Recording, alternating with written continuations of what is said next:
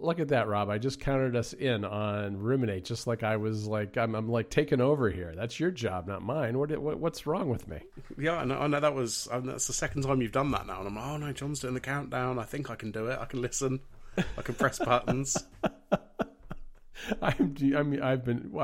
Just so you know, I do that on all the Mac Story shows for whatever reason, and so I think I forget sometimes. I forget my what my role is depending on where I happen to be. You know what I'm doing, Rob, right now as we speak here live, but no one will listen to it live, is I am looking to see how many hours I have played of Tears of the Kingdom.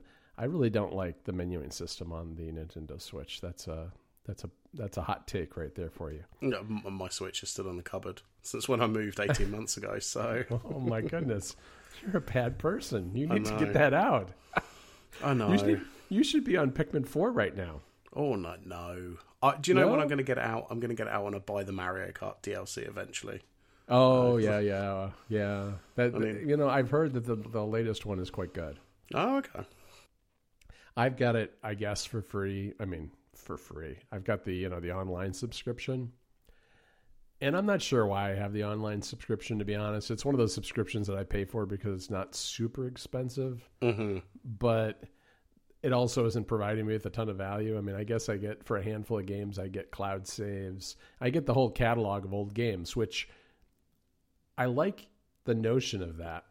But the amount that I play those old games on my Switch is very small. Yeah.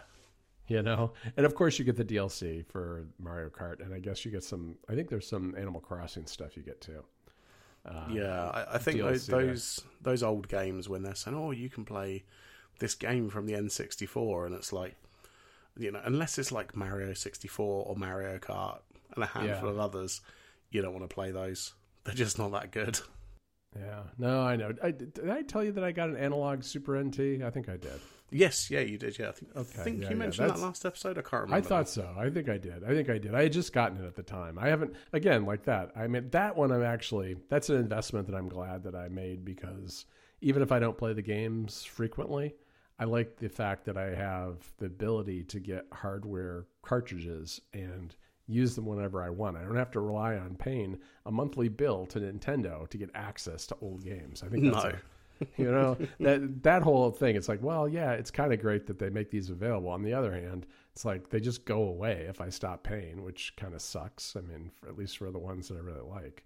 But yeah, all right. So here we are. This is quite a tangent. But Legend of Zelda: Tears of the Kingdom, 120 hours. Wow. That's probably it's a lot. It's way more than I've played of really any other video game in recent years. I really like it. I have this weird style of play, which is basically, one of the characters that tells me, oh, you got to go over here and do this thing, and I'm like, well, all right. I start wandering that way, and then I get distracted. I'm very easily distracted in Tears of the Kingdom. I do side quest after side quest after side quest. I don't use horses. Until recently, I don't fast travel. I just walk my way through the landscape, doing things a little bit here and there, picking up all the collectibles, really like 100% in the game, a few feet at a time. So you're really you're out there just milling about, just pottering, seeing what's about, seeing what's going on. Very random. It's very, very, very random. And I think I do this in spurts, and then I go back to the story. And the most recent one was because of the Zora domain, which is like the water clan of people. And I started doing the storyline there to get to the water temple, and I was having a little trouble with it, and I really didn't like the Zora domain that much. I was like, ugh, and I just left. And then I just went on walkabout for several weeks until I was admonished by Federico Vitici to finish the game and get through the storyline, because he finished, I think, in about 75 hours. And so I thought, all right, yeah, you're probably right. I should probably just see what's going on with the story so we can chat about it. And so I've been grinding my way through the mainline story ever since then. I finished Zora's Domain first. I finished everything except for the Lightning Temple. That's my last one. And I should get to that tonight. And that game, has really just occupied a spot in my brain and in my life like no other video game in recent memory. So it's pretty cool, and I like that it has all this. It feels almost endless because there's just stuff I haven't done much of. Like I haven't spent much time on the Sky Islands. I spent a good amount of time in the depths underground, but not a ton. Not a ton. There's still a million different side quests, whole bunch of temples. Like I said, I don't really ride around on the horses because I feel like I'm missing stuff when I'm on the horses. But I am fast traveling now because it's like if I'm going to walk from one end of the map to the other, that's going to take me a whole session just to do that. So I am fast traveling around in order to get this story going. But you've had your Switch in storage for 18 months. Have you become a Nintendo hater? I'm not a hater. Okay, all right. There just hasn't been anything interesting come out that I want to play. Yeah, there isn't much. I will give you that. There's a couple of things that are sort of on my radar, like the Mario and Rabbids sequel. Mm-hmm. I'd like to get to that at some point. But to be honest, off the top of my head, I think that's the only one I really care about. It has been historically. I don't like Breath of the Wild, so I'm not even going to bother with Tears of the Kingdom. Yeah, no, that makes sense. I kind of hope they do a DLC, but there's been no news on that, which is a little bit. I think by now, with Breath of the Wild, we'd already heard that there was going to be DLC, but I don't know. In any event, well, I get that because I know you're not into Zelda, but and you're right. There really hasn't been a whole lot. Now, Pikmin 4 came out, which I've heard good things about. I'm not. I played the Pikmin iOS game for a while because I just so happened to be traveling a lot when that game came out, and it's a little bit like Pokemon Go where it's kind of useful to be traveling and going to different places. So I was in Ireland and Rome kind of back to back, and so I collected a lot of Pikmin. Then I came back to the States and I never touched the game again. Although it's still on my phone. Those poor little Pikmin are still working their way. Some of them, you send them out to collect things, and I sent them out to collect things in Ireland and Italy. And it takes them a long time to get across the Atlantic Ocean. They literally do work their way back to you eventually. Oh, wow. And I stopped playing before they all returned. So I don't know if they're out there floating in the ocean or, they've come back and haven't been fed. I don't know what's going on. I probably ought to do something about that. Yeah, they're just sort of wandering around in circles like, where's that guy who sent us out for stuff? Right, waiting to collect all of whatever, I forget what they are, like fruits or whatever. But 4 is supposed to be pretty good, and I think 1 and 2 recently came out on the online service. But Pikmin's not really been a game that I've ever played in the past, so while it's possible I might test those waters at some point, I'm not in any rush to do it. Yeah, I mean that seems reasonable. It's like I say, it's not that I dislike it. I think when the Switch came out, there was a sort of flurry of games that I wanted to play, and then of course I have a 5-month-old child now, so I have no time to play games anyway. Right. I've got a perfectly good PS5 under the TV that hasn't been turned on in probably 4 or 5 months. So will it be turned on for Spider-Man though? Well, maybe. I honestly don't know. I don't know if I'm even going to have time. Because that's in September, I want to say. Yeah, I think so. I'm going to try. I'm going to try and find some time, but I'm not sure I can make any guarantees on that at the moment. Yeah. Well, that's kind of what spurred me also to get Zelda finishes. That Spider-Man's coming, and so is Starfield on the Xbox. Mm-hmm. And I like to try those games out. Plus, Dave the Diver, I've heard, is very good. Oh, okay. That's a Steam game. Right. It's probably on it might be on consoles too. I haven't really looked into it, but I bought it on Steam because I thought I'd play on the Steam Deck because it's kind of it's an indie pixelated game. It's not, it's not like hugely taxing on a system, so it should be fine on the Steam Deck. So that'll be that will probably be what tides me over until some of these other big games come out soon. Yeah. Historically, I think this podcast almost exists as a record of ridiculous things we've bought. Yes, it does. I got an advert on Instagram yesterday, and it said, Barbie single on cassette for 99p delivered. And I'm like, well, it's 99p. Like, sure, I'll have a cassette for 99p. I was wondering where you saw that, where you came up with that thing to buy. Because I didn't realize they were doing that. Yeah, so this is Billie Eilish's single, I guess, from the Barbie soundtrack. I haven't seen the movie yet either. It's a good it's a good song. I have not seen the movie either. I haven't even listened to the song, but there was just something about Pink Cassette that was calling to me, so I was like, you know what? I'm just going to buy this. It's 99p. Apparently it's coming in a couple of days. I don't know. All right. We'll see. Nice. I don't have a cassette player to play it on, but, you know, I feel like the hype and frenzy around the Barbie movie is just sort of, everybody gets caught up in it. I've not seen it, but it's just kind of exciting, and everybody's excited about this thing.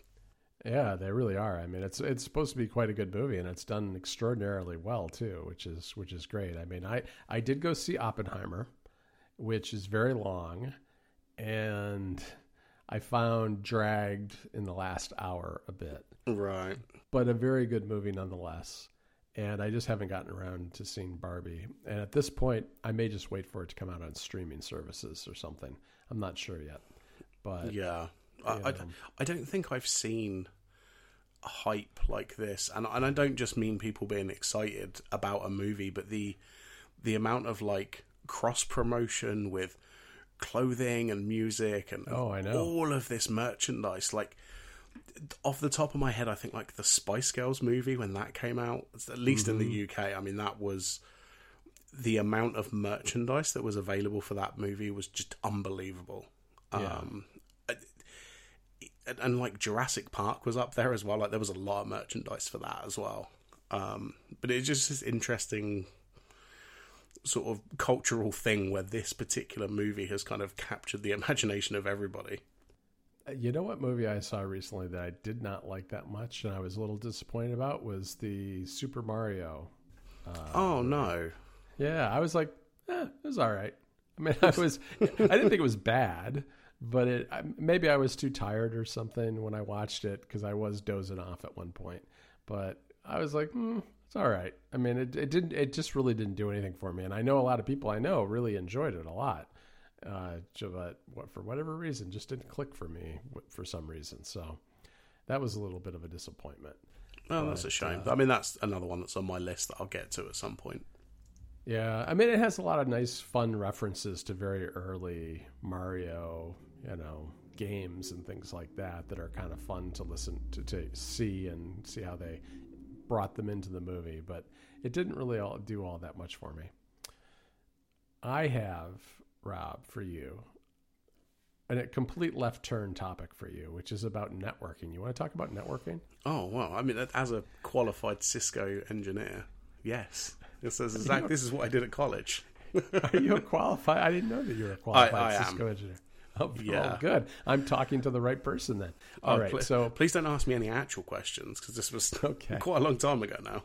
All right. Well, yes, it does change, doesn't it? Well, I am bringing to the show a service called Tailscale, which I have seen it advertised here and there on the internet. I had heard of it. I had a vague notion that it had something to do with VPNs, which is kind of correct, but not totally correct.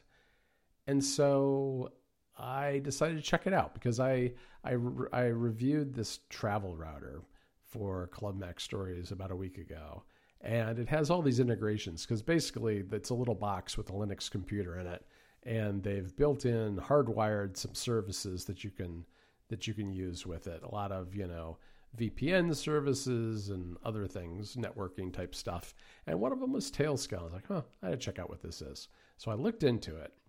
And it's really kind of neat, actually, because what it is it's a network layer that sits on top of the internet, basically. You install their service on your devices, and it generates and creates a peer-to-peer network among your devices. So what Tailscale is doing with their software is they're coordinating the connections directly peer-to-peer between your devices. They're not like your traffic's not going through their servers or anything like that. You're basically piggybacking on top of, existing Wi-Fi or wired networking, a sub-network of just your stuff, which has some interesting possibilities. Now, it doesn't mean that you're not still sending data over the internet. Like, people use VPNs like in a coffee shop because they want everything to be encrypted because like maybe there's no password on the Wi-Fi router and they don't want anybody sniffing the traffic and figuring out what their password is and stuff like that. It doesn't help with that out of the box once you first set it up because all you're doing is creating this subnet, this layer on top network that's using the existing infrastructure. And if that existing infrastructure is insecure, so is your little Tailscale network. However, it also has this notion of what they call an exit node. So you can designate one of your machines as an exit node, and it will send all of your traffic, even when you're connected to those insecure Wi-Fi networks, through your home networks, that whatever that your exit node is. And for me, that's like the Mac Studio sitting on my desk, which is here and on all the time. So if I'm out and about, for instance, and have that situation, I can turn on the exit node, and I can use shortcuts even because they have shortcuts integration with their apps, and assign it to a personal automation where if I leave the house, Tailscale is enabled, my exit node is enabled, and all my traffic is running through my home Wi-Fi setup or my home internet setup, which is a 2G setup, so it's very fast. And I've barely noticed any kind of slowdown in doing that, it's pretty neat. It enables a lot of cool stuff. Like I was able to get my son in Ireland. He's running his Mac through my exit node so that he can watch American streaming services from Ireland without having to worry about the latest crackdowns from the streaming services, which, funnily enough, as an aside, my son in California can't watch our Netflix account, but the one in Ireland can because they haven't cracked down in Ireland yet, which is kind of, it's kind of amazing that that's the case. But anyway, so I've got this network and it's kind of fun and interesting to play around with. I'm not like that concerned about my network traffic and stuff, but I have been, working away from the house more often lately in various places. So I figured, getting back into kind of a little good VPN hygiene is not a bad thing to do. And it's free, which, a lot of people are paying money for VPNs. I used to. And this is 100% free and I think performs just as well. And because you are using your own machines, you're not relying on a VPN company not doing something that they shouldn't with your data. So that's good. And because it's a peer-to-peer network, you can also send files, big or small, between your devices very, very quickly because it's not being rerouted through a bunch of servers. It's just going from one to the other, even if you're separated from them geographically. Yeah, that particular feature is very interesting to me. Well, there's two. There's that, and also the fact that it will run on a Raspberry Pi. Yes. Which is great because I'm looking at two of them right now that are not being used on my desk. So it should be relatively easy for me to get this set up. Yeah, I should mention that, because their software runs on everything. It runs on Windows, Mac, iOS, Raspberry Pi, Linux in general, so that you can mix and match a bunch of different devices all in one. And some hardware, like the router I mentioned, the travel router, are baking the software right into their software stack. So it's very easy then to enable that. And one of the things I know people have been using, like say you are living in an RV in the summertime and driving all around, the UK, and you're unable with the Wi-Fi you're connecting to, wherever you happen to be stopping your RV, you're unable to connect to certain sites because they're limiting the speed or they're limiting the access to whatever site you want to go to. You can use that to tunnel back to your home network at your home, assuming it's still on, and use that network, but be routing everything through your home network so you're not limited. So there's a lot of little things like that can be done to make life easier. People use these a lot for traveling abroad and things like that. Yeah, no, this seems like a lot of fun. I was looking through their website while you were talking, and I mean, the fact that it's free essentially for personal use is kind of amazing as well. Yeah, the way they make their money, because I know people always wonder about that, is that they do sell the service to businesses. So the free tier is, I think it's up to 3 people and 100 devices. So for any individual or small team, like for instance, I could roll this out for Mac Stories very easily because we're small enough that we wouldn't have to pay for it, at least the core team. But you get any bigger than those 3 people and you got to pay for it. And there's like an enterprise tier and all this other stuff. And I think a lot of companies are using this because you can, there's a whole bunch of features that are, I mean, this is really a developer tool. It was designed for developers who have to deal with servers all over the place, all over the world. Or maybe you have a remote office. You can set up a subnet, which is like you have a Tailscale node and everything else connects to the Tailscale node, and the Tailscale sub node can see everything else, all the other IP addresses on that sub node. So you can, those devices that aren't connected to Tailscale, you can still get some of the benefits of Tailscale by doing that. For instance, you might want to do that like with a printer that has, it's a wireless printer, it has an IP address, but it doesn't have any way to install Tailscale on it. There's things like that where, so they've accounted for that sort of situation. It's really well done. And the documentation is excellent. I mean, I know next to nothing about networking, and I was able, each device took me like 2 or 3 minutes to set up. Once I was up and running, everything was networked, and I could use the core features without any trouble. And so I just started exploring and figuring out some of these other details about how to transfer files or how to set up one of these subnets and that kind of thing. Yeah, no, this is great. I think I'm going to dig into this. I mean, this is the perfect kind of thing that me and you like, because there's a lot of like fiddling and messing about, and I can set things up on the Pi, or you put it on your Mac Studio like this. Yeah, this is going to be fun when I get to dig there's into a lot this. Of little, there's a lot of little dials to turn and switches to flick and test out, and then test the speeds and see how it works and how well it works. And because it's free, I mean, there's really no downside to giving it a whirl and seeing if you like it or not. I mean, I think at the end of the day, the core things that I'll end up using are being able to transfer big files quickly between devices, protecting my internet traffic when I'm someplace where I think it might not be secure by sending the traffic through home.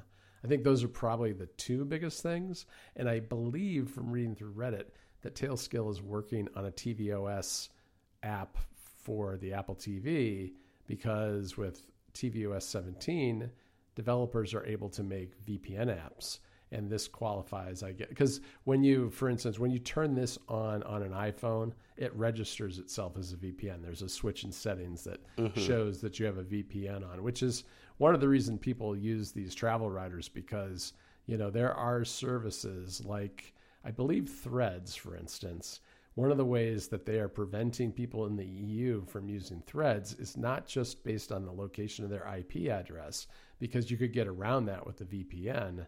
They are looking at whether the VPN toggle is turned on or not on the iOS device, which I believe is accessible to any developer. And so if you got a travel router like this and you're in the EU, you could connect your iPhone to it once it's on the Tailscale network, if that Tailscale network is, established outside the EU, obviously, and be able to connect to something like Threads. So you can use it for things like that, or streaming services too, if you have someone in the US whose network you can connect to. Mm-hmm. So yeah, I'm definitely going to dig into this soon, I think.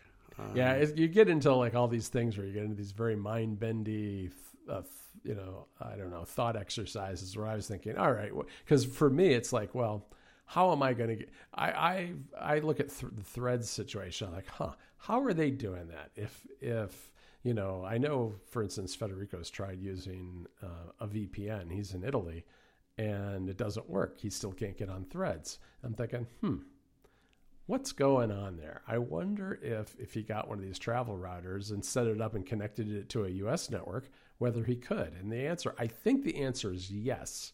although I have not tried it yet. Yeah, I'm assuming there's something going on that still allows them to identify that he's in the EU, but I don't know. Right. Yeah. I mean, not that people should be flouting the EU regulations, but some people just want to have their threads. Yeah, people want to post their threads or whatever. I don't know. I haven't itched. or watch their Netflix. Their US Netflix. Yeah, exactly. Whatever it happens to be, people have their things. But yeah, it's a fun thing to play around with, and there are enough little subservices attached to it and different permutations you can use, and lots of people talking about it on places like Reddit, and Tailscale has its own set of forums. That there's you can get a lot of interesting ideas for experiments and things to try. Nice. Yeah, well, this is going on my list to try and find an hour or so to mess about with this later on in the week. Yeah, that's the best part too, is like to get started. It literally took me less than a half an hour to set up like 6 or 7 devices. And after that, it was just like fiddling, you know what I mean? And testing the boundaries of it. Amazing. Cool. All right. Well, let's wrap it up there. And maybe I'll report back if I end up actually finding time to dig into Tailscale. All right. Sounds good. All right. Speak to you soon. Okay. Bye.